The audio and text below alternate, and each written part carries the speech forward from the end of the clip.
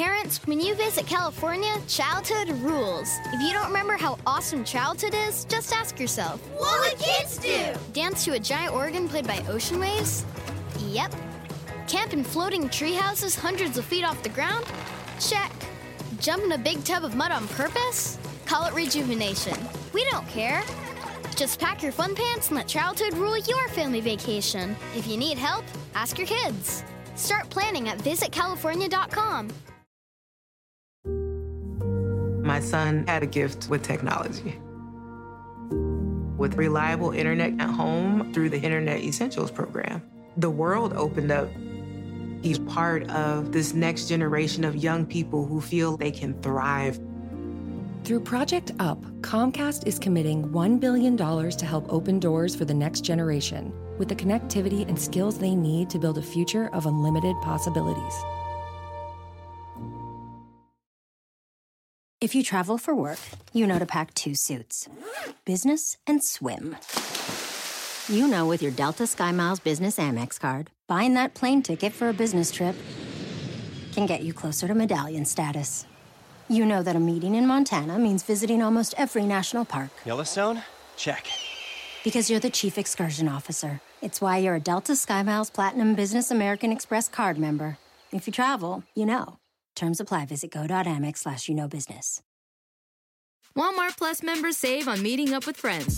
Save on having them over for dinner with free delivery with no hidden fees or markups. That's groceries, plus napkins, plus that vegetable chopper to make things a bit easier. Plus, members save on gas to go meet them in their neck of the woods. Plus, when you're ready for the ultimate sign of friendship, start a show together with your included Paramount Plus subscription. Walmart Plus members save on this plus so much more.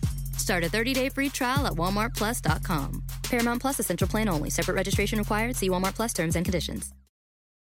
Luxury is meant to be livable. Discover the new leather collection at Ashley with premium quality leather sofas, recliners, and more, all built to last. No matter how many spills, scuffs, or pet-related mishaps come its way, the leather collection at Ashley is made with the durability you need for the whole family. Shop the new leather collection at Ashley and find chairs starting at $499.99 and sofas at $599.99. Ashley, for the love of home. Fads come and go, and nowhere more than in the world of weight loss. That's why Noom's weight management programs are made to last. Noom uses science and personalization to help you manage your weight for the long term. Their psychology-based approach helps you build better habits and behaviors that are easier to maintain. The best part? You decide how Noom fits into your life, not the other way around. Sign up for your trial today at Noom.com. That's Noom.com to sign up for your trial today.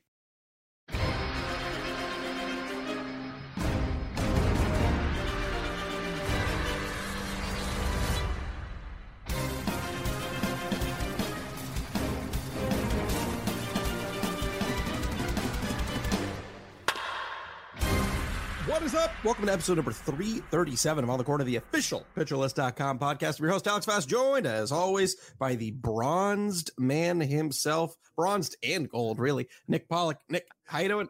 What is happening, Fast? Yeah, so Eric Cross put out this wonderful survey or contest, whatever you want to call it.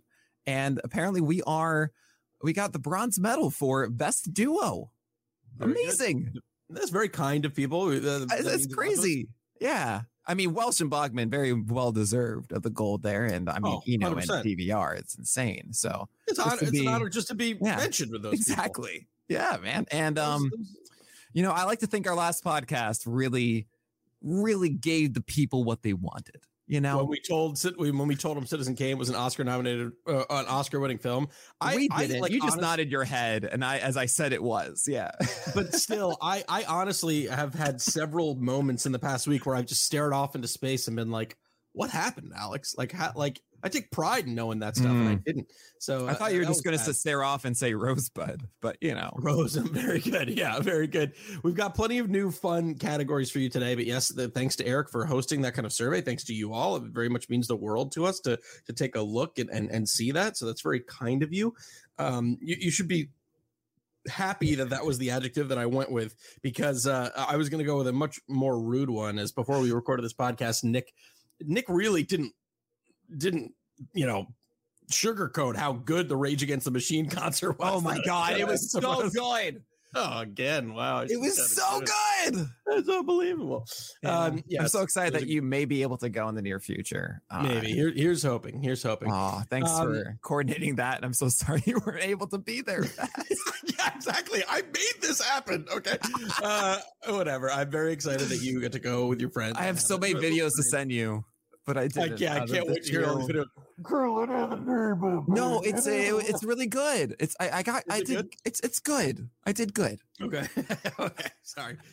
You know what? There's a concert that we just missed out on too that we really should have flown out for, which is Primus and Ween at the 25th anniversary of South Park. Yeah, we the clips. You enjoyed the Primus. I enjoyed the Sword when we serendipitously both saw each other at the same concert. Yeah, that was kind of, I forgot that we hadn't even we didn't even know. Yeah. We didn't even know. All right, that's not what you are here to hear us talk about. You are here in whatever space you may be in right now to hear us talk about the top 100 pitchers. Nick, of course, putting out his list, and it's a doozy. It's a good one. Before we get into that, though, if you haven't checked it out, I'm only going to say this for the, Nick, actually earmuffs for me, if you don't mind. Football is here. No! As a result, QB List is publishing fantastic content daily. They already had their first article drop, which was, our team watching every preseason game. Every single game. Unbelievable. That's a next level of insanity there to be able to sit down and want to watch a preseason game. So go check that out. There's great GIFs. There's great content. There's great I'll stuff. be doing a podcast with Eric as I do every year as an ignorant man. I know nothing. I literally don't know any of the changes, and Eric teaches me through it. So it's actually, it's a wonderful podcast because anyone who is just saying, what do I do in my fantasy drafts? I ask all the questions you want to know. So look out for that one. What's changes? What do you mean? What are the changes? Guys go to different teams, and that's like if an old British person who had never watched American football was doing a podcast, like, well, tell me of the changes. Like, what are you doing? Who would changes from last year? It might be a different sport, but it's still sport. Okay. The changes, like, all right, this guy is the RB1. No, I'm sorry, Nick. He's now the RB2. No, I'm like, oh, that's I get it. change. But if someone was an SP2 and now an SP1, I wouldn't be like, hey, Nick, tell me about the changes that happened with the no problem. Let me tell you how DeGrom isn't going to be a Met anymore. I'm so sorry, everybody. I hope he is. That's probably true. Yeah, might see him in orange and white next year. No, not that also a Met. No, because I don't think of them as orange and white. I think it was blue and orange. Anyway, wait, you think DeGrom is going to go to San Francisco? I already said, and not San Francisco, so nice try. What, orange and white? Oh, you mean an Oriole? Is that right? Yeah. Is that what you're saying? I don't think he will, but I think Carlos Correa will be. Well, they're going to spend a lot of money. I mean, we'll save it for the Nick. Look, this is what happens when we miss a week of the Nick and Alex baseball show. Yeah. And that's on me. I went and saw Rage. No, it's on both of us. But still, it's we look forward to it. Look out for that show tomorrow night, 10 p.m. Eastern time, every single Tuesday, most of the time. And we got, okay, let's go into this. I'm sorry. I hate when podcasters say, let's jump straight in. And it's like 5 minutes into the podcast. No, you're right. I'll just say we have to talk tomorrow about, and this is a tease, so people will listen to it tomorrow. We have to talk about Mike Elias saying that we need to spend more money. That's what I wanted to ask you about. Yeah. Okay. It cracks me up. How are you not? It's impossible. Because they did it. They didn't this year. So, I mean, it's good to hear that they are. It can't get lower. Like, what are they going to do? Cut everyone? Spend more money? Oh, I see what you're saying. I took that as like 150 million or something, but all right. Yeah. Okay. All right. Let's move into the list. The theme for today. Oh, yeah. What do we got? I don't know. It was going to be colors, but it's not going to be colors. Colors? Colors. Yeah. You wanted colors? If I told you, listen, like I could do like Between the Buried in Me or something like that, because that's one of their albums. It's called Colors. Yeah, and a sequel, but like, don't I go brown. Like no one wants that. Don't make me mad because I could have just done like minions. Like I need an individual minion for each tier, but I'm not. We're gonna do types of alcohol. Let's say alcohol. Alcohol is the overall tier list. Oh God. Oh, dreadful. Talk about the changes. All right, without any further ado, not giving you any time to prep and think about different kinds of alcohol, we're going to break into tier 1. We are looking at 1 through 8 here. No changes from last week. Jacob deGrom, Corbin Burns, Max Scherzer, Shane McClanahan, Sandy Alcantara, Zach Wheeler, Justin Verlander, Garrett Cole. What's it called? Why is it called that? Okay, so this isn't fair because you say alcohol and now everyone's waiting. Oh, what is Nick going to say? What's his favorite alcohol? Tier 1. And I'm gonna tell you right now. I'm going to lean more on not me, but also just the interpretation of said alcohol. Okay. So I'm going to go with wine. And it's wine because it's more upper class understood. And there's a larger air of, I mean, not to say that other alcohols don't have their fair share of pretentious people involved, but there's a bit of, you know how people can get. And all of these do it in a different way. There are varieties. There are different vineyards that all are wonderful. So here you go. Exactly. It's wine. That's happy, fast. There is no, I mean, you're right. Even the word sommelier kind of up. Yeah, exactly. Yeah, exactly. Sommelier. Is that a disease that you get from eating raw meat? Sommelier. It's pretentious when you're just not pronouncing the last letter, or it's French. Same thing. The question that we have from you is the question we have from you in this tier that a lot of people are going to be curious about. Shane McClanahan still not looking good. Tick down on the fastball velo.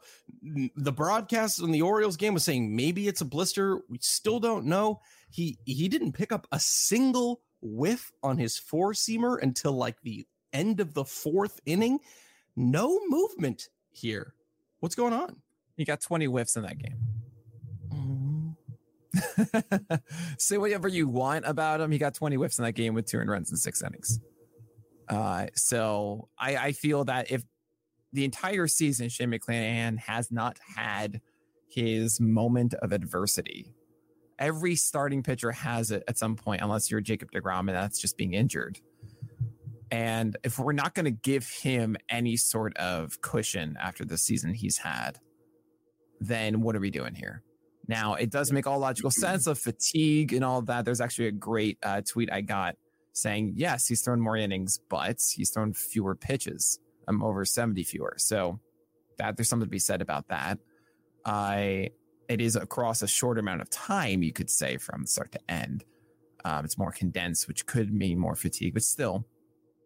And I feel, all right, we've had our first question of Shane McClanahan. Hey, look, Sandy Alcantara was not pristine last time. He did survive the 8th inning and allowed his earned runs then, but even before it wasn't the greatest. Zach Wheeler just allowed 6 earned runs against the Mets. It was also a lot of terrible luck, but it's also the Phillies defense. Should I be doing that? Justin Verlander just had 300 runs in 6 innings as opposed to 0 or 1. And Garrett Cole has gone through his stuff too. It's not like, I think we're looking more at McClanahan because it's the first time for him.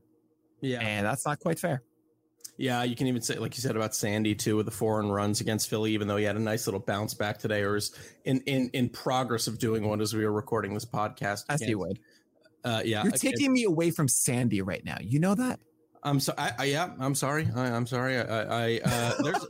There's another guy who performed out of this world today that we're going to talk about too, who I'm excited to get to, who I believe is on the back end of this list. I know who that is. And I know what to say. Let's move on to our we're not even 2 tiers in. We got our first tiny little baby tier here. Tier number 2. It's only 4. This is a big change. Smallest tier 2 has been probably throughout the entire year. And that's Joe Musgrove, Carlos Rodon, Shohei Ohtani, and Dylan Cease. What's it called? Why is it called that? It's called a Jaeger shot because it's super sweet and really small. We're just getting the best part about the categories is how much insight we get as to you as a person. Well, no, I don't want it. No, it's actually too sweet. Like, I don't want to get a Jaeger shot, but that's what it is. Okay. All right. Good. Don't worry. How dare you? Talk a little bit about the divide between Cole and Musgrove and what you're thinking of the tier separation there. I mean, for me, it's exactly what it has been before for the entire season. Joe Musgrove is last 5 starts. He's had 3 games of 4 earned runs or more. I think he is going through his little mini adversity period too. And I think he's fine, but I think we all know the ceiling of Garrett Cole of 7 innings, 10 Ks with consistency. And I think that's not quite there for Joe Musgrove. All right. So talk a little bit about Sisu, has been fantastic. He hasn't given up more than 1 earned run in a start since the end of May, where he got, blasted by Boston for 7 earned runs. But seriously, since that point, I think I saw a very funny, it was a Mike Petriello tweet saying that in that time, since that start where he'd given up 7 earned runs or more, there was a period where he gave up 9 runs, all of which were unearned because of Chicago's defense, which is actually kind of insane. There was a good long stretch there where he was just getting really hurt by that defense. Recently, though, he has these back-to-back games with 1 walk, but he's doing what he kind of typically does, where maybe kind of hinting at the command going away a little bit. Just 2 walks in this most recent start against Kansas City, 8 Ks, 1 earned run over 6 total. But what brings you to raise Dylan Cease 3 spots? I mean, how could I not? It's pretty insane. A 1.96 ERA right now, 114 WHIP, 33% K rate. It's ridiculous. I will say during this amazing stretch, everything does suggest that this isn't going to last. 247 BABIP, 5% homer per fly ball rate, 89% left on base rate, 11% walk rate. And that's always been the issue for me, is the whip, not necessarily expecting it to be this good. Even in the 0.66 ERA, it's still a 105 whip. It's very interesting to put it that way, considering that he's averaging a base runner per inning, yet he doesn't allow, let's say he goes 5 innings. Right. Sure. Base runner per inning, but it's just one of those. That's 20%, right? Those scoring. It's like, wait, hold on a second. It should be a little bit higher than that. So Dylan Cease, I think he's fantastic right now with the slider. His hard contact allowed on it is about 10%, and it's his most thrown offering. He's been throwing over 50% at times as well. Amazing. But until he really has that fastball or curveball, I think I'm going to feel that there's regression coming of some kind.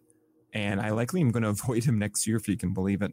Obviously, you can, but until I see one of those 2 other pitches coming through, I think the walk rate will stay high, and I think a lot of these fortunate things are going to go the other way for him. Let me throw you a little lifeline. Correct me if I'm wrong. You'll probably avoid him at what his cost will be. Yeah. I'm sorry if that wasn't understood. Yeah. I mean, he's probably. I imagine a lot of people are going to have Dylan Cease inside the top 10 next year. I'm already thinking about that. It's August 15th. I won't. Yeah. I will probably have him the back end of my teens, if not 21 or 22 or something like that. Okay. But I don't know. We'll see what happens then. All right. Let's talk about the next year, because there's a few guys that I want to hit upon here. We're going to, this is 13 through 21, tier 3, Brandon Woodruff, Julio Urias, Alek Manoah, Aaron Nola, Logan Webb, Shane Bieber, Yu Darvish, Robbie Ray, Luis Castillo. What's it called, and why is it called that? Oh, I have so many ways I can do this. All right. So when you said alcohol, you were really thinking of me not to just like give things of alcohol, like a specific brand. You just kind of let me run with it, right? Yeah, just run. Okay. All right. I know what the next tier is. Sorry. I'm going to go with Guinness because I think it's the sexiest of beers. And it has a, ever since college and when I was a senior, don't worry, Wednesday nights would be, I was of age is what I'm trying to say. My friends and I would go to the bar and get a Guinness each. And as we did it, the first thing we would do is we would drink it so that our noses had some of the head. And I still do that. I always get a napkin with my Guinness. I get a napkin with my Guinness. Wow. We did it. One of the first times we hung out. Was that right? Yeah, that sounds right. Yeah. But anyway, so it's just, and it takes time to prepare. So sometimes some of these guys like Luis Castillo just got his aces against Ace, Yu Darvish, Robbie Ray, Shane Bieber now throwing 93. Takes time. Yeah, Luis Castillo. I mean, we can pivot to him. I was going to talk to him a little bit later. Nothing really quick, or nothing really. Just he kind of laughed in our faces. We said, "Hey, what are you going to do with the Yankees back to back?" And he showed us exactly what he was going to do with the Yankees back to back. 15 strikeouts, 300 runs, and about 15 innings. Amazing.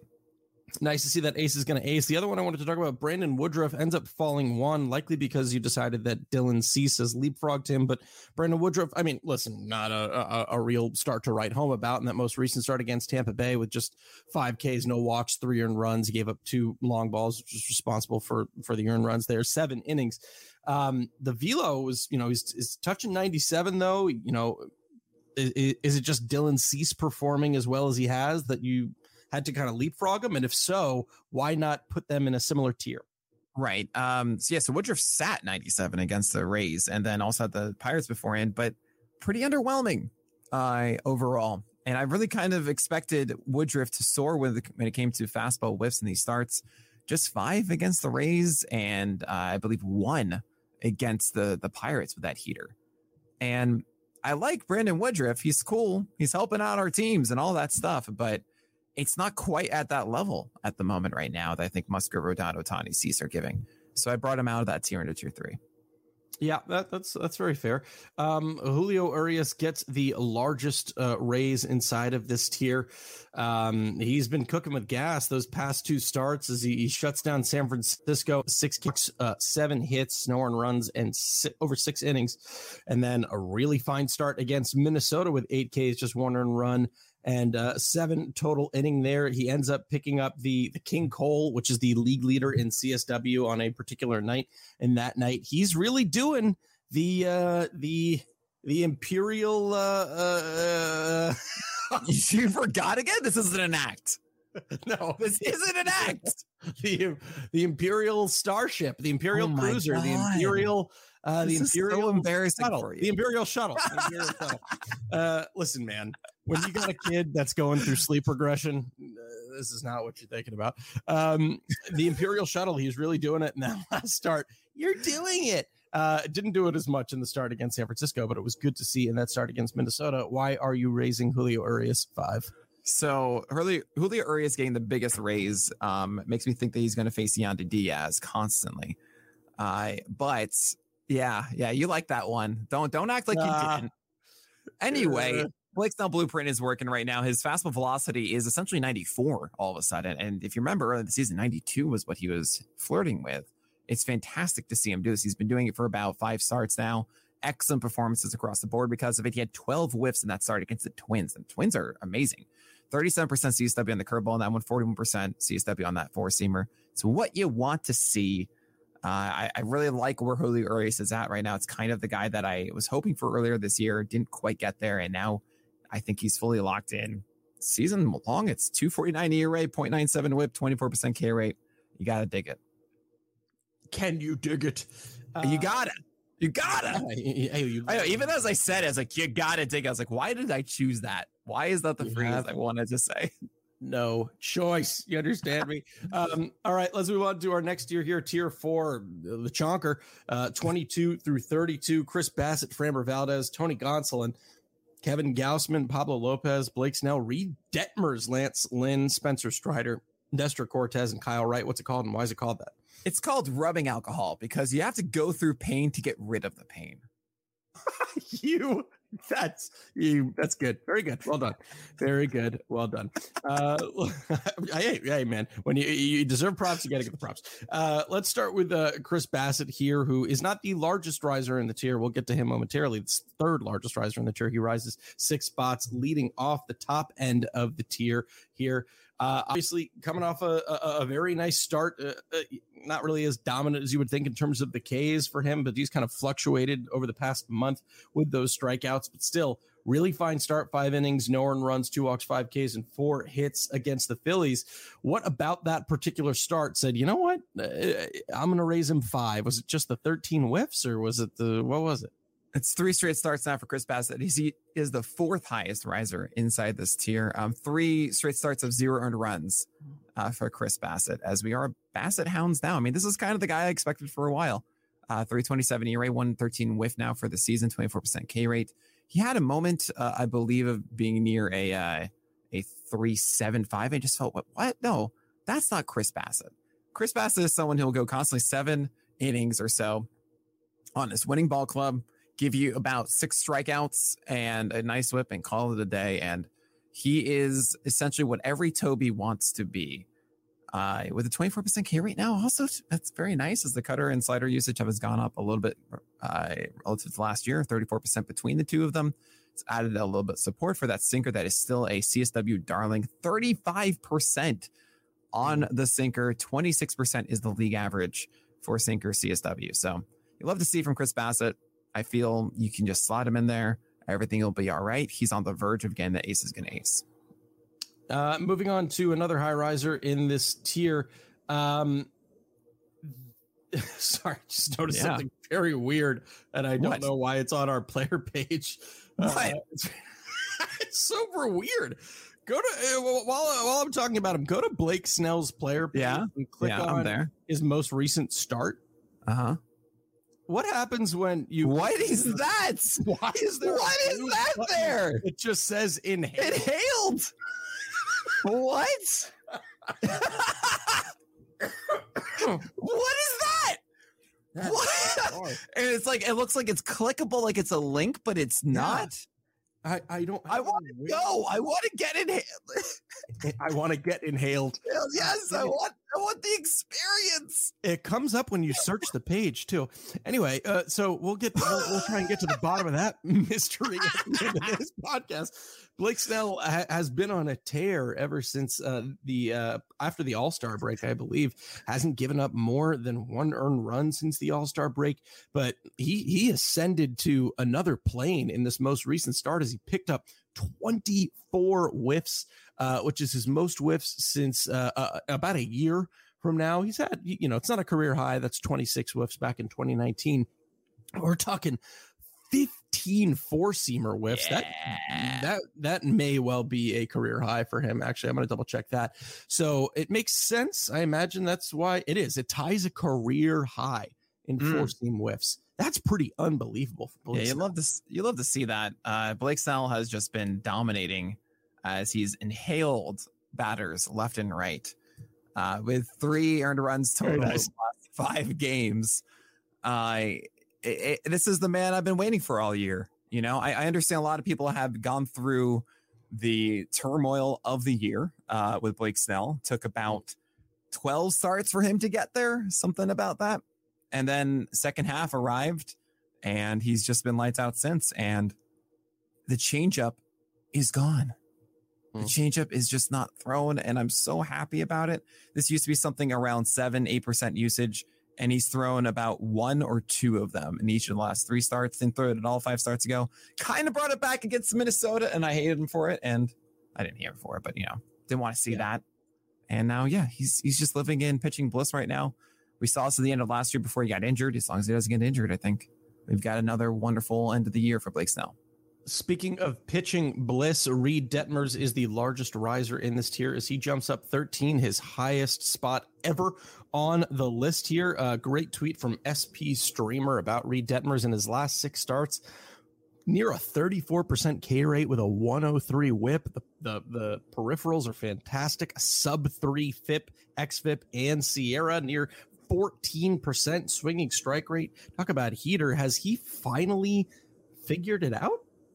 I mean, he talks about going into the minors, and Buddy Carlisle is like, we're going to change your shoulders a bit. It's a great athletic article. And he came back and he had it. I really dislike the fact how I didn't see slider whiffs initially during his first 2 starts, and it made me more hesitant than I normally would have been. And I hate myself for it because I've been cheering on Reid Detmers from the beginning, and the fact that he started performing, I didn't jump on the train as much as I wanted to. That said, jump on the train now. He's in the top 30 because this slider is absurdly legit. And I cannot wait to see it, not only for the rest of this year, but I feel like Reid Detmers has properly arrived for the near future, including next year.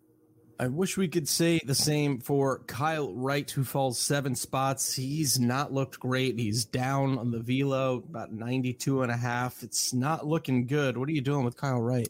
Well, the thing about Kyle Wright is he has arm fatigue. His fastball velocity was down to 92.5 after sitting 95 for the entire season. And he said that, he has dead arm. They're taking it day to day right now. He did well in that start, though. That's the thing. It was still 7 base runners across 6 innings, 1 earned run, 5 hits. for Kyle Wright, despite the 92.5 mile per hour fastball. So as long as he pitches, I think he's still going to help you. But that is a problem that he has that arm right now. Now, I can't wait to hear what your next alcohol choice is, but we're going to get to that after this break. Hey, Alex Fast here, and thanks for listening to this podcast on the Pitcher List Podcast Network. If you're a fan, consider supporting all of us by getting a PL Plus subscription, where you're going to get an ad-free website and get access to our Discord, where you can talk to all of our podcast hosts and staff. Plus, you can hang out with our incredible Pitcher List community. It's basically a baseball sanctuary year-round for as low as $8 a month. You can sign up at pitcherlist.com/plus, and you're going to get your first month free with promo code podcast. Also, don't forget to check out everything else we do as well, from YouTube videos, live streams, newsletters, off-season articles, TikToks, breakdowns, over 15 baseball podcasts on our network. We can't stop talking about baseball even during the off-season. So sign up for PL Plus today at pitcherlist.com/plus and use promo code podcast to get your first month free. All right. Thanks for listening. Let's get back to the show.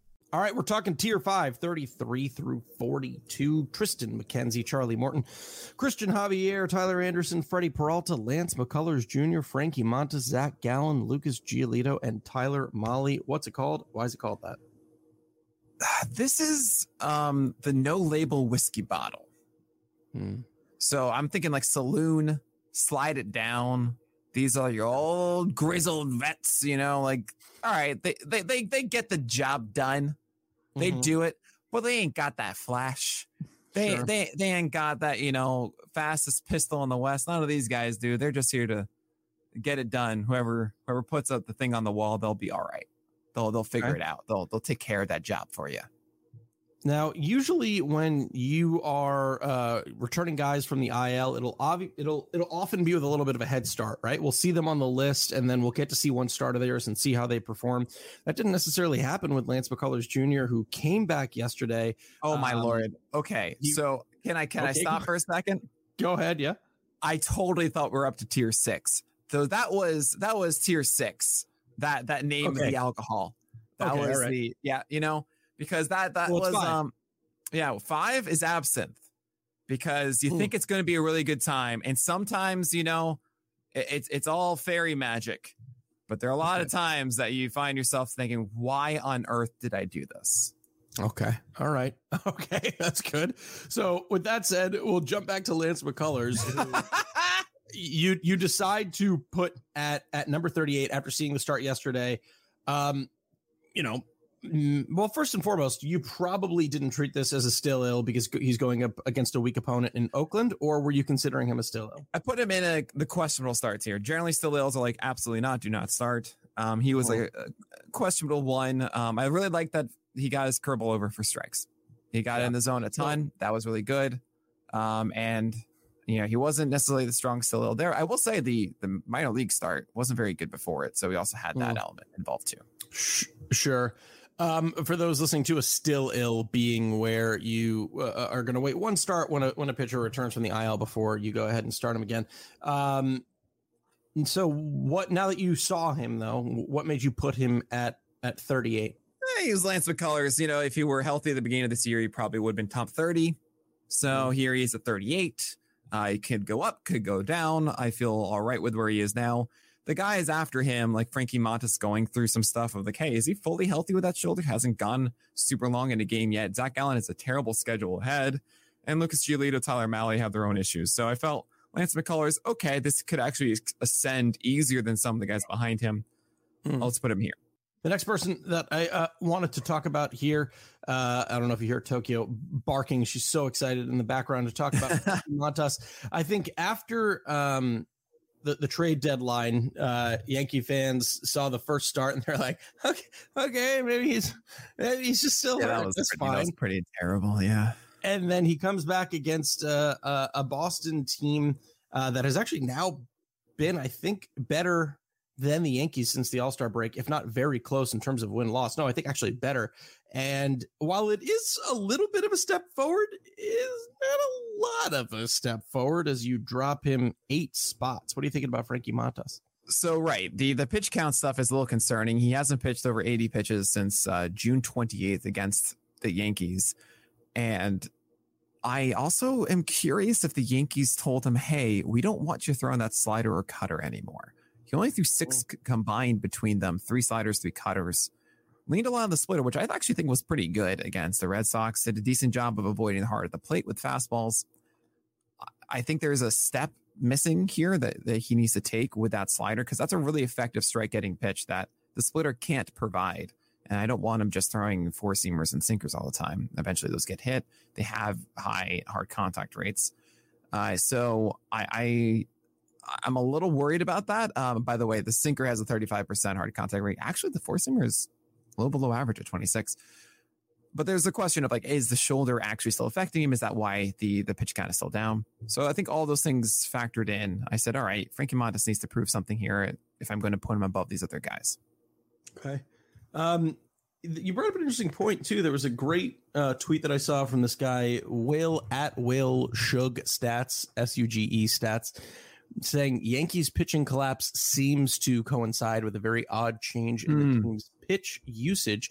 And great tweet. Be correlation, causation stuff, but they've really across the rotation decreased the cutter usage overall. Right. So there could be some credence to what you're saying, where they seem to think it was working. I don't know if maybe they felt it was negatively impacting all of their heaters, or their 4-seamers, I should say.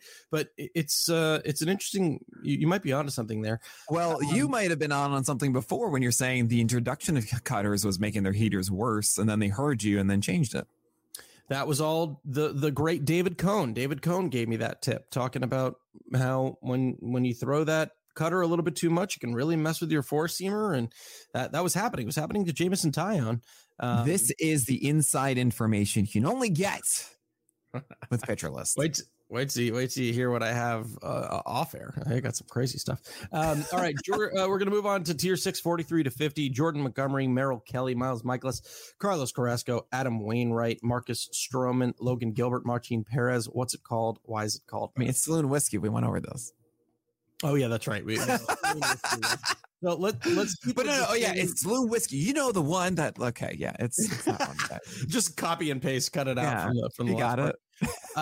Let's keeping with the theme of Yankees misery. Let's keep with that. Jordan Montgomery rises 9 spots. Theoretically, he's close to surpassing Frankie Montas here. That's 11 scoreless innings for him now, picking up 14 whiffs in that last start. That changeup looking real good. Why are you raising Jordan Montgomery 9? So I suggest that everybody go to the Pitch List player pages, click on the row of the last start, and you'll see the extra pitch details where you get the SP roundup for every single game that I do. You can actually just read them on everybody's player page, but you also get the strike zone plot, and you'll see what looks like a scene from a movie where there are 2 people fighting and a circle has formed. And that is what his strike zone plot looks like. It's insane how well Jordan Montgomery avoided the middle part of the plate. It's unbelievable. And what's also really interesting to me is going to St. Louis, it seems that they've already implemented a change with him. And that's throwing more 4-seamers instead of sinkers. Across the entire season, 11% 4-seamer usage and 38% sinkers. But in this one, it was 33% 4-seamers, 27% sinkers. I do wonder if this is something we're going to see more of. 33% CSW, really good command up in the zone with it, as he had those changeups and curveballs that he normally does have too. So I'm intrigued a lot here by Jordan Montgomery. If he can do that, then maybe he can replicate those 8 strikeouts that he had against the Brewers. Maybe he's going to benefit a ton from that defense. And that 337 ERA, 107 whip, 21% K rate, well, maybe that is actually here to stay through the final 2 months of the year. Okay. Have to talk about Adam Wainwright, the largest riser in the year. What? That was like the least emphatic. Like, I just did this. I thought nailed the analysis, and Fast goes, okay. It was good. I was thinking a little bit about the cutters, and then unbelievable. This is what I have to deal with, everybody. You know, I'm putting out as much bait as I can on the hook, and just waiting one day for just more than just a little nibble, you know? I've been with you. Appease the man on the boat fast. I've been with you for over 300 episodes. The bar is too high for me. You know what I mean? Like, I'm not going to just give you these data. Says the man with an Emmy over his left shoulder. It's nice. It looks really good. It looks good. I was thinking about two things. I was thinking about the change up and thinking about the change to the four seamer and what that meant in the context of what we were having a conversation about with the cutter.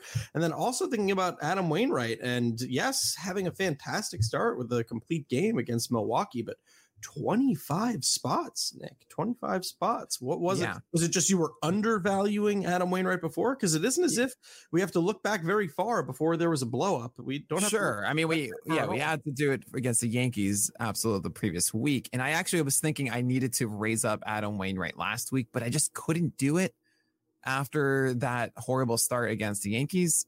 And then he gave me a, 1 run, 9 innings, 8K performance against the Brewers and said, okay, fine, I can do this.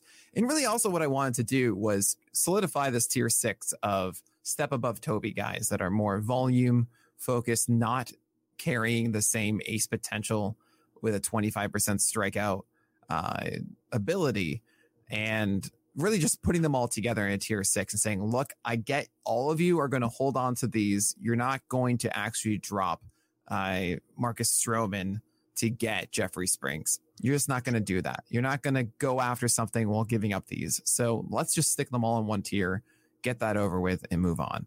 And it's something that I'm going to do a little bit more. And I think I'm going to hold on to this as much as I can. Maybe I'll remove Martin Perez if he doesn't have the changeup moving forward. But I think you're going to see this hold a bit, and guys are going to go above or below them. Okay. Last year, we were at an interesting precipice when it came to Logan, or actually, I should say in the beginning of this year, when we were doing our analysis and forming our top 100s, we were at a very interesting precipice with Logan Gilbert saying, well, we know he's got that four seamer, right? One of the highest seamers in baseball last year. We know it. So here's the pivot point. If you go to the right, you establish the slider and you start to play off that four seamer a little bit more, and you've got a great 2-pitch mix. If you go towards the left, people start to catch up to the heater because there is no secondary pitch. Recently, it seems like people are catching up to the heater because there's been no decent secondary pitch. Now, the slider hasn't been, I would say as terrible as it was last year. It wasn't even terrible. I mean, it was not a good pitch, but this isn't like an awful pitch. It's improved a little bit this year. It's bumped up its WOBA by a noticeable amount, but it's really dropped in its swinging strike rate, and the four seam has maintained at its swinging strike rate. What are you thinking about Logan Gilbert, who falls 7? Yeah, I'm worried. I'm very worried about Logan Gilbert. And I know that people are going to say, oh, come on, Nick, it's just really 2 starts against the Yankees that really messed everything up. The 6 starts before that, 3.97 ERA, 141 whip. It wasn't just the start against the Yankees, those 2 starts that messed everything up here. So I don't know. I'm not sold that Logan Gilbert is much better than he has been. Like I see a 3.51 ERA, 124 whip. I think the whip is legitimate. I think it's more like a 3.8, 3.9. And until he gets some sort of massive, something changes in that slider or changeup or curveball, something. Yeah, he's going to say, look, I've got a four seam with a 35% hard contact rate. Mm-hmm. That's not that great. And yes, it should miss a lot of bats, 13% swing strike rate. Keep him in games a lot, 70% strike rate on it. But you need something else to really soar, and he's not getting that. So he's just going to be living in purgatory. Okay. Let's move on to our next tier here. Tier number 7, 51 through 59. We're talking Dustin May, Edward Cabrera, George Kirby, Luis Garcia, Mike Clevenger, Jeffrey Springs, Taijuan Walker, Jose Quintana, and Brady Singer. What's it called, and why is it called that? Oh, God. Now we're getting into like, oh, no, Nick doesn't have anything tiers. I'm going to go with, oh Lord. All right. I'm going to go with the Sam Adams Oktoberfest. Okay. Because you can't always get them, right? It's like just like a month or so of the year. But when you do, you're kind of happy you did. Okay. Yeah, I feel very much that way about Dustin May, who appears for the first time on the list at number 51. Yes, the Dodgers lose Walker Buehler for the year, but they trade that for Dustin May. Why is he debuting outside? And I know it's close, but outside of the top 50. Well, because we just don't know what kind of Dodgeritis we're going to get. He's only supposed to go about 60 pitches in his first start. And yeah, we really just don't know what to fully expect. Now, last year, what we did see of Dustin May was a sinker that had 37% CSW, which is great. 32% O swing is what you want to see on it. Curveball with a 33% CSW. Low strike rate. He struggled a little bit trying to get it in the strike, about 54%, but still executed a lot. And, 4% hard contact rate, essentially just once. Then you have a four-seamer. He tried to just it's like my get me over sinker. Not a good one. Like, this is just center of the plate, not really that good, but it could surprise guys sometimes. That's fine. Oh, and then this cutter, 25% swing strike rate. That's the pitch that all of a sudden starts soaring. And before, it wasn't really a swing strike rate pitch. It was just a 12% mark in 2020 for Dustin May's cutter. But then in 2021, it became 25%. Everything changed all of a sudden, 44% CSW with it. Can't tell you exactly what, but it did. And that's a wonderful thing. Got it a bit lower, a little bit higher on the low locations. I used it same amount. Yeah, I got nothing on it. I don't know why, but more arm side. Never mind. Just kidding. Yeah, it was a better pitch. He got a lot more whiffs on it finally. We're happy to see it. And yeah, that's hopefully what we get from Dustin May, but it could be just about 60 pitches on Saturday. He may get the Andrew Heaney treatment that we've seen of only going about 4.5 innings, which doesn't exist. 4 to 5 innings every start. So I don't know what we're going to get, but he's obviously someone you should be rostering right now. And I felt it was appropriate to put Dustin May under that. Okay, these are the guys I'm not going to drop tier. Sure. We spoke ill of one Seattle Mariner pitcher, so let's make up for it by speaking well of another, and that's George Kirby. They haven't all been pretty, but he has not given up more than 2 earned runs in a start since the end of June. Yes, like I said, there was that 10-hit performance against Toronto that really did not do wonders for your whip, and yes, he has not thrown over 90 pitches since the beginning of July, but his four-seamer has been absolutely fantastic for him. It's got a near about 17% swinging strike rate, a 260 WOBA, which is miles under what the league average is, but just like his pal up north on the list, nothing much really there in any of the breakers or off-speed pitch department. Do you think George Kirby is going to be able to continue to fly by with this fantastic four-seamer, or is the lack of secondaries going to catch up to him? It's pretty funny. George Kirby, at least so far, has been a slightly better version of Logan Gilbert.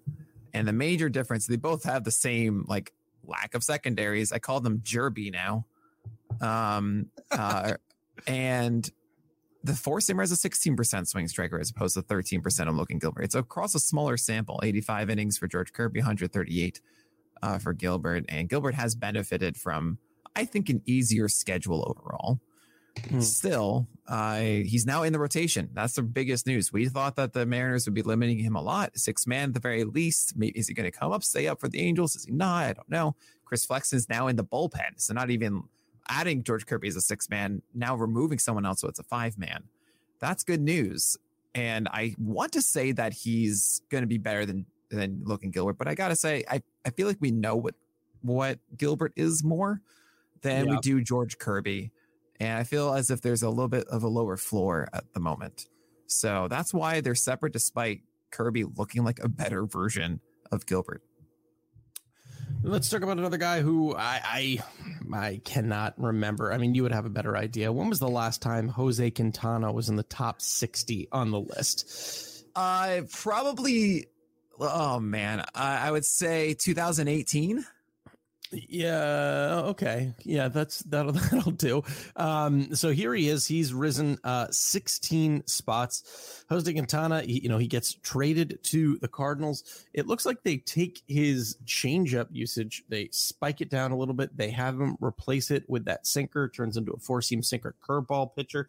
It's just been 2 starts though.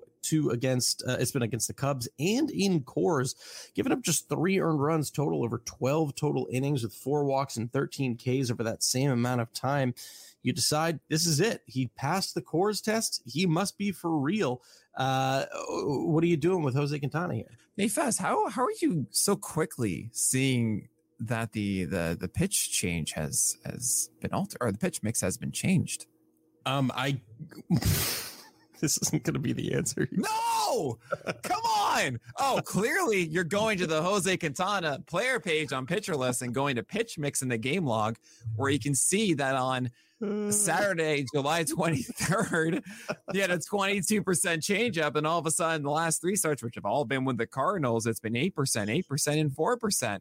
Oh, that's awesome, Fast. I'm so happy that you're getting the most out of our player pages. Unbelievable. Listen, I used it for literally everything else. I know. So why are you using it for this? All right, I'm sorry. I was like, why does Nick want to know about my baseball savant usage? No!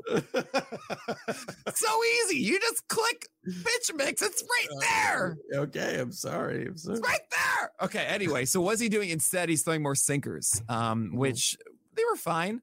24% CSW against the Cubs, 30% against Rockies and inside of course, 50% against the Phillies.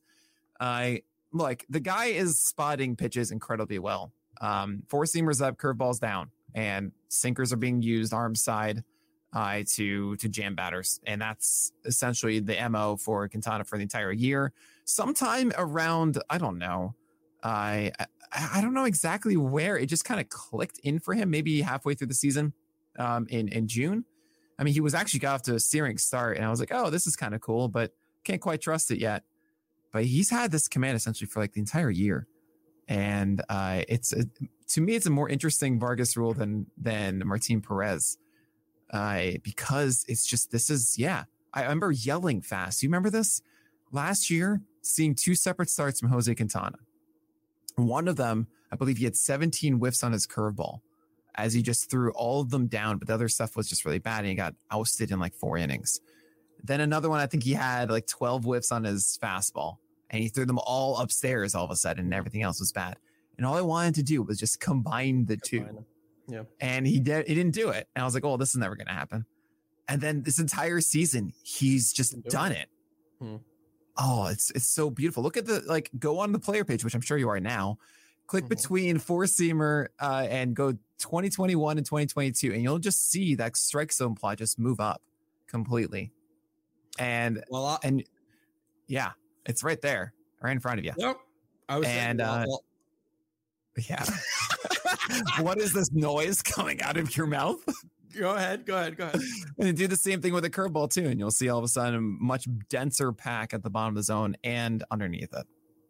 What I was saying is, while I do that, you can expand upon why Brady Singer, who's on another fantastic run aside the tiny little blip against the White Sox a couple of weeks ago at the beginning of August, has risen 19 spots. While I go and take a look at this. I thought you were doing like I like it a lot kind of thing, and then no, you were just saying normal words apparently.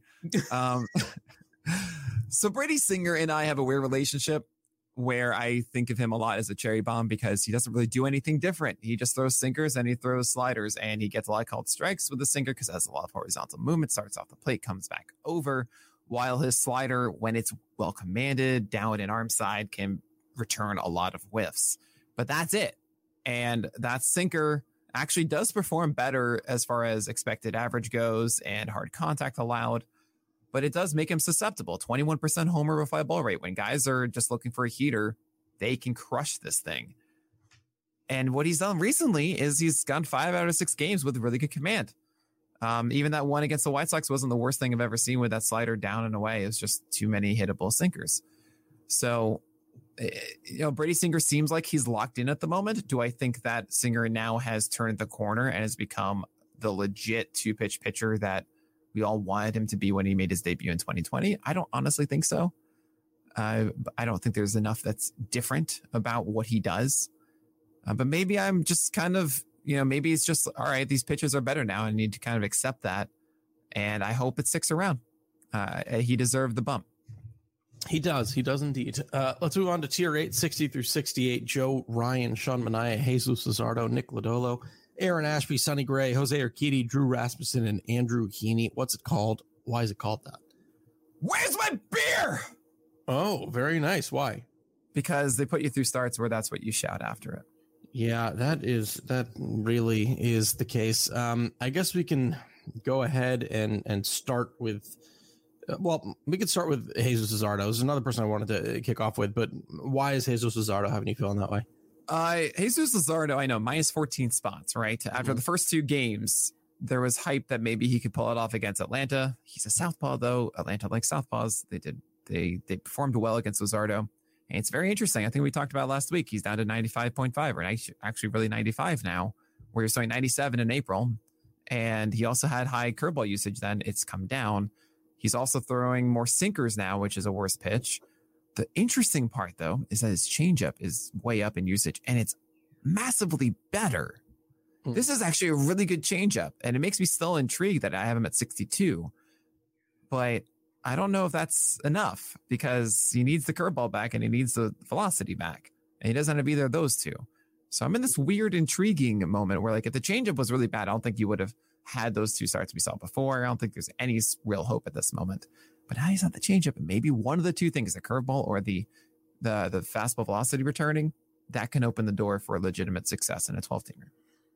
They're moving on to the next guy. There are 3 legitimate followers in this tier. Nick Lodolo had a brutal first inning against the Cubs. He recovered a little bit in this most recent start on Thursday. 4 2/3, 4 runs. Like I said, 3 of them coming in the first with 4 walks, 6 total Ks. It feels like we just haven't really seen him reach the kind of level we wanted to see him reach, especially with the early indications that we had at the beginning of the season with how many whiffs he was getting, the stuff we were seeing in the stuff models. What are you thinking about Nick Lodolo? I know this is going to be a take that a lot of people hate, but I don't like the Field of Dreams game. You want to know why? They have no StatCast data. Yeah, that's true. Well, don't worry. It dropped so far in the ratings that it's not going to happen next year. So. Wait, well, I mean, it's because it was the Reds and the Cubs. I think it was just because, yeah, it could have been that. I mean, Cubs are one of the largest fan bases, and they might not be watching because they're so disgusted with the team. But I don't know. They kept Wilson Contreras. Either way, I think people just got over the novelty of it, which is what it is. We'll talk about that tomorrow. Yeah, we will. But anyway, so I have no strike zone plot for you. I did watch it, of course. And that first inning, he threw tons of strikes in it. It wasn't like he didn't, he did the stuff that he normally does, but yeah, it's just not as polished as you want it to be at the moment. And all right, Nick Lodolo isn't quite at the place I want him to be. He's certainly someone that this is how weird I am. There's a part of me that thinks, oh, because of starts like these, Nick Lodolo is going to fall a little bit farther in drafts next year. And then I talk to myself in February and I forget how I felt in August right now. And I let the group think take over. But no, it's I think Lodolo is a guy over time is going to lock in and just dominate. It's just a matter of when. Ashby, the other follower thing here, I should say. Yeah, same thing. Same thing. He is a little bit better right now with a sinker kind of looking interesting, and he threw a lot of strikes with a changeup, but it was just I wanted to make this tier of these guys. I had to push up a lot of others. I'm not as negative on Ashby because I was higher on Lodolo, but I grouped them together. All right. Then lastly in this tier, we should talk about the guy who almost twirled that perfect game yesterday. How would you know? Rasmussen, who rises. Listen, even I was rooting for it. It's like, if you're going to lose, at least make it historic. Like, why not? Although we almost had a comeback. Anyway, it seemed like he was throwing a little bit of this, quote unquote sweeper yesterday. And it was a beaut. This wasn't one of those like cheapo, there were a lot of balls in play and there was a lot of weak contact. It wasn't like construction paper scissors. It was a real cutter. It was a beautiful pitch. It really was. The slider I wasn't as convinced of, but the cutter was excellent. Really good location down an arm side. Four seamers are missing bats up, man. They were doing some damage up in the zone. And this is the best command I've seen from Drew Rasmussen. 17 whiffs. So hopefully he sticks around, but we've seen him also have some really good starts like earlier back in April or May and it fade away. So hopefully he still has it. Speaking of fade away, we should talk a little bit about Patrick Sandoval, who continues to kind of plummet down the list as he falls 7 here. What does that look for? You just jumping tiers here? Oh, is this what you're doing now? Sorry. I'm sorry. I was trying to keep up the pace here. You're right. I apologize. I was so excited by that beautiful transition that I forgot the ultimate transition where we have to list everyone of the tier 9, 69. I'm so sorry. 300. We've only done it for like, 2 years now? I know. It's unbelievable. Tier 9, 69 through 74, Nathan Eovaldi, Michael Kopech, Alex Cobb, Patrick Sandoval, Justin Seal, Braxton Garrett. What's it called and why is it called that?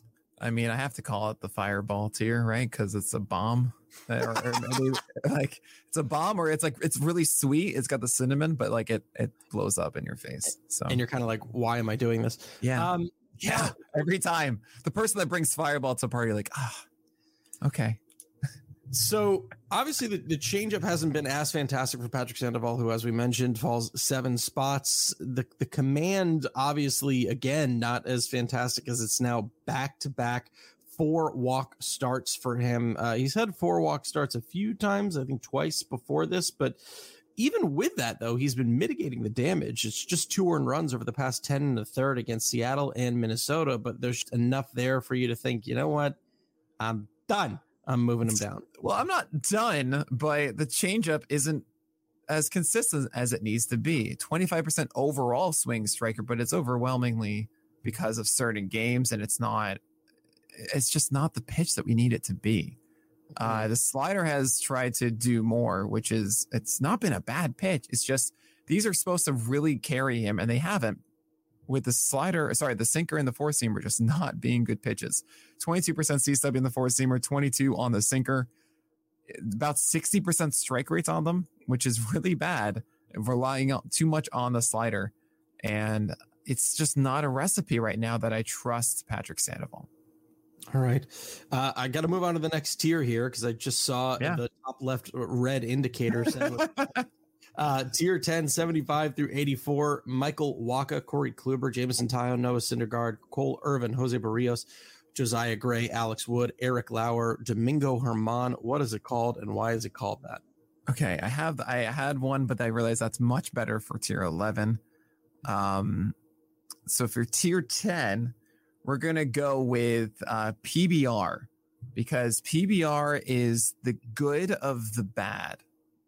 Oh, okay. That's quite nice. Yeah. So that's quite nice. There you go. I was doing a little bit of research because on Michael Wacha coming into his game last night against the Yankees, because it was the ESPN Sunday Night Baseball game. And I was, hey, has anything really changed? Is the changeup doing anything absolutely spectacular? And I was like, you know what? It really hasn't been great so far this season. Not really been a lot to write home about. It's not like the changeup is picking up a record amount of whiffs. It's not like there's a real change in utilization. It's not like he's getting more movement on a particular thing. I said, you know what? He doesn't really seem that interesting. And then what does he do? 7 innings of 1 walk, 9 Ks, and 2 hits overall with 10 changeup whiffs. He was the lead in today's SP roundup. He is now debuting. I don't know if he's debuting this year, but he was unranked last week, 75 now. What are you thinking about Michael Wacha? I love the fact he had a 48% CSW on his changeup yesterday and a 42% on his 4-seamer, and the command overall was spectacular. Avoided hard to play a lot. Changeups were glorious down and arm side. I think my favorite pitch in the entire game was a 3-2 strikeout to Aaron Judge, as Judge took a 2-2 pitch changeup in the same spot. And as if I'm guessing changeup here and I'm not going to swing it, I got it. And 3-2 did not guess changeup. Wacha went for it again, got him on it. It was glorious.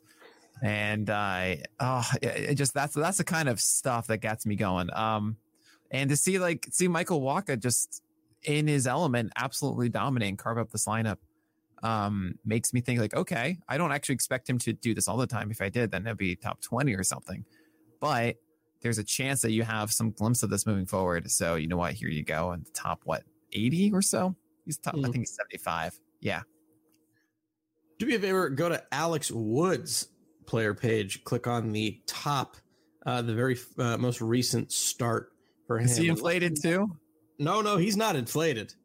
He's fantastic. fantastic.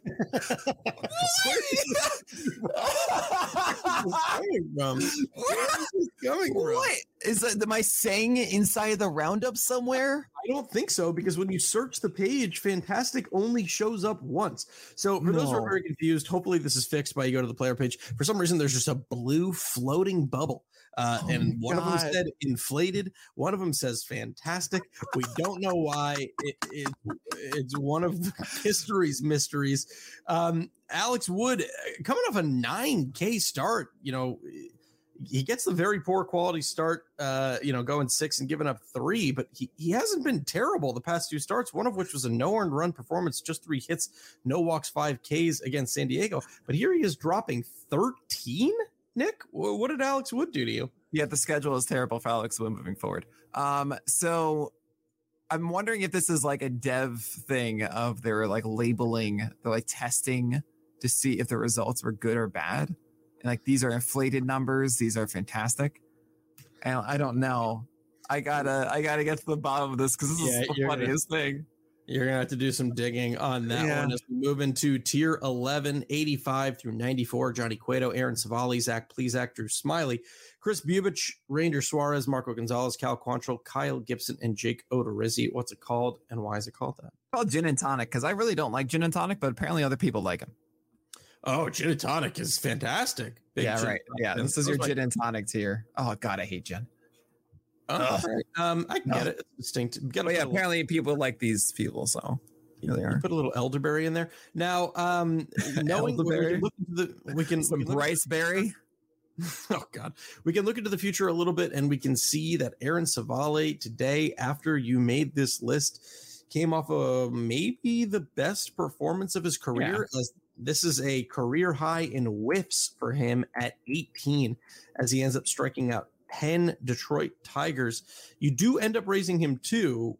Does this start maybe have you moving him into the top 80 or no? I think if there's one takeaway you need to have from this podcast, everybody, is that just start whoever against the Detroit Tigers if you're a right-hander. Just do it, especially if you're at home hosting the Tigers. It is absurd how bad they are. And Aaron Savali's curveball looked great today. He got, I think, most of, not all of his strikeouts on that curveball, which was looking glorious.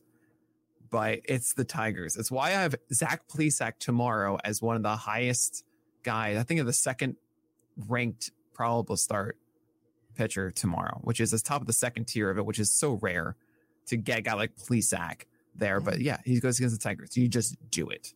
So that's all you got to take away. There's a name on here that we haven't talked about in quite some time. Jumps up 7 spots, up at number 88, coming off, like you said, a good start against Detroit in Detroit. Drew Smiley, 4 innings pitched, 2 earned runs, no walk, 4 Ks. Getting stretched out a little bit more. You just thinking there's a little tinge of upside here in Drew Smiley? I hate that they don't have StatCast data for that Field of Dreams game. I watched it. His curveball was excellent once again, and his curveball has been really good for a fair amount of starts now. He had a 38% CSW with 11 whiffs against the Giants, even though the outcome wasn't as great.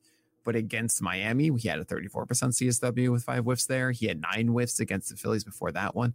And I guarantee it would have been a lot of whiffs in this one too. It's very interesting. Now, most of those teams I was just referring to, Phillies, Giants, Marlins, and Reds, not in Cincinnati because it was a Field of Dreams game, even though it's an at. Yeah, those aren't the best opponents. So I think he's considerable as a streamer. All right. Tier 12, 95 through 100. Austin Voth, James Caprillion, Graham Ashcraft, JP Sears, Tuki Toussaint, and Tyler Beatty. Love it. What's it called? Why is it called that? I did that just for you. And me, but you too. This is called that craft. Sorry, go on. It's called that. Oh yeah, that craft place just down the corner. Oh my God, the thing that they're doing is just so interesting. I absolutely love it. You got to try. I think it's the best beer I've had. I've actually been to a lot of places, and I go across the country, and I got to say, you got to try their triple hopped sour. At this time of year, is just perfect. Triple hopped sour. Oh my God. All right, let's of course, who are we going to start talking about? I mean, these are the ones that everybody, each one of these guys, there's someone that has a massive fan of them. And which is why I gave it that. And I'm so sorry. There's just that's not a representation of an entire people. It's just there's one person that is like that you know. I think maybe I was very happy just to see Austin Voth here, but now I think maybe he might need more love since he's become an Oriole. He's what is this? So you're the guy. Yeah, it's me. Since he's become an Oriole, 3.21 ERA with a 3.57 whip and a 23% K rate with a 7% walk rate and a 1.21 whip. That's top 80, Nick. That's very good. And this is against Tampa Bay, Cincinnati, Cincinnati. This is against Seattle, the White Sox, Toronto. It's good. He just allowed 300 runs and 7 base runners against the Pirates in 5 innings. He also just for the first time this year went 80 pitches. Yeah, that's the thing. They're still kind of very much letting him. I do understand the curveball has looked a lot better. You see the 12% swing strike rate, but 7 in the last start. That's encouraging. I led with him the Battle of Voth for you Star Wars fans, and that's encouraging, especially the command of it down and away. I don't know. We'll see. All right. I'll give you the mic and I'll step away. Number 100, Tyler Beede. It feels beautiful. I mean, is it though? His last start was not good at all, but Tyler Beede is throwing 96 and has hints of whiffs with his curveball and changeup. So maybe that happens. He also has not lasted 4 innings yet, but he's now getting the opportunities. Only 3 starts so far for the Pirates, 42 pitches, 57, now 74. He's going to be stretched out. Someone at least to be aware of. If you guys remember, I put out this stupid tweet back in like January saying Tyler Beede was my number 1 sleeper for 2022, only because he was getting drafted after pick 600, which meant that literally no one cared. Yeah. Was I saying to get him in the 12 teamer? No, but I was saying he should have been like 350, 400 or something like that. And because I was thinking he had the 5th spot. Then Carlos Rodon's like, I exist. And then Tyler Beede got Giants were like, bye. Yeah, Casey, a bye. So now he's finally getting the opportunity that I foresaw in January. So I'm curious to see what happens in September. All right. Well, Nick, we did it. We broke down the top 100. If you're still listening, thank you. And please join us tomorrow night for the Nick and Alex Baseball Show live at 7 p.m. Pacific, 10 p.m.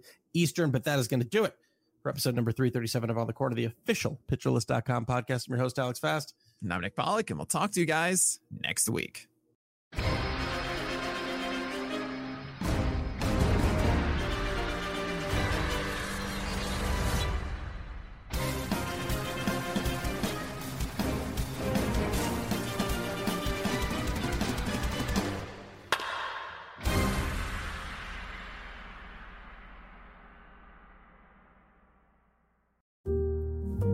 My son had a gift with technology.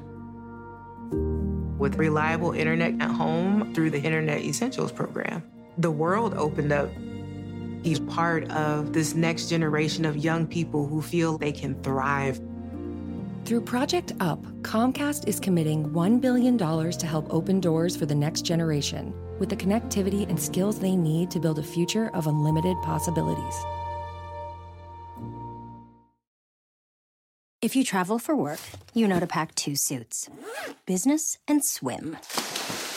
You know with your Delta SkyMiles Business Amex card, buying that plane ticket for a business trip can get you closer to medallion status. You know that a meeting in Montana means visiting almost every national park. Yellowstone? Check.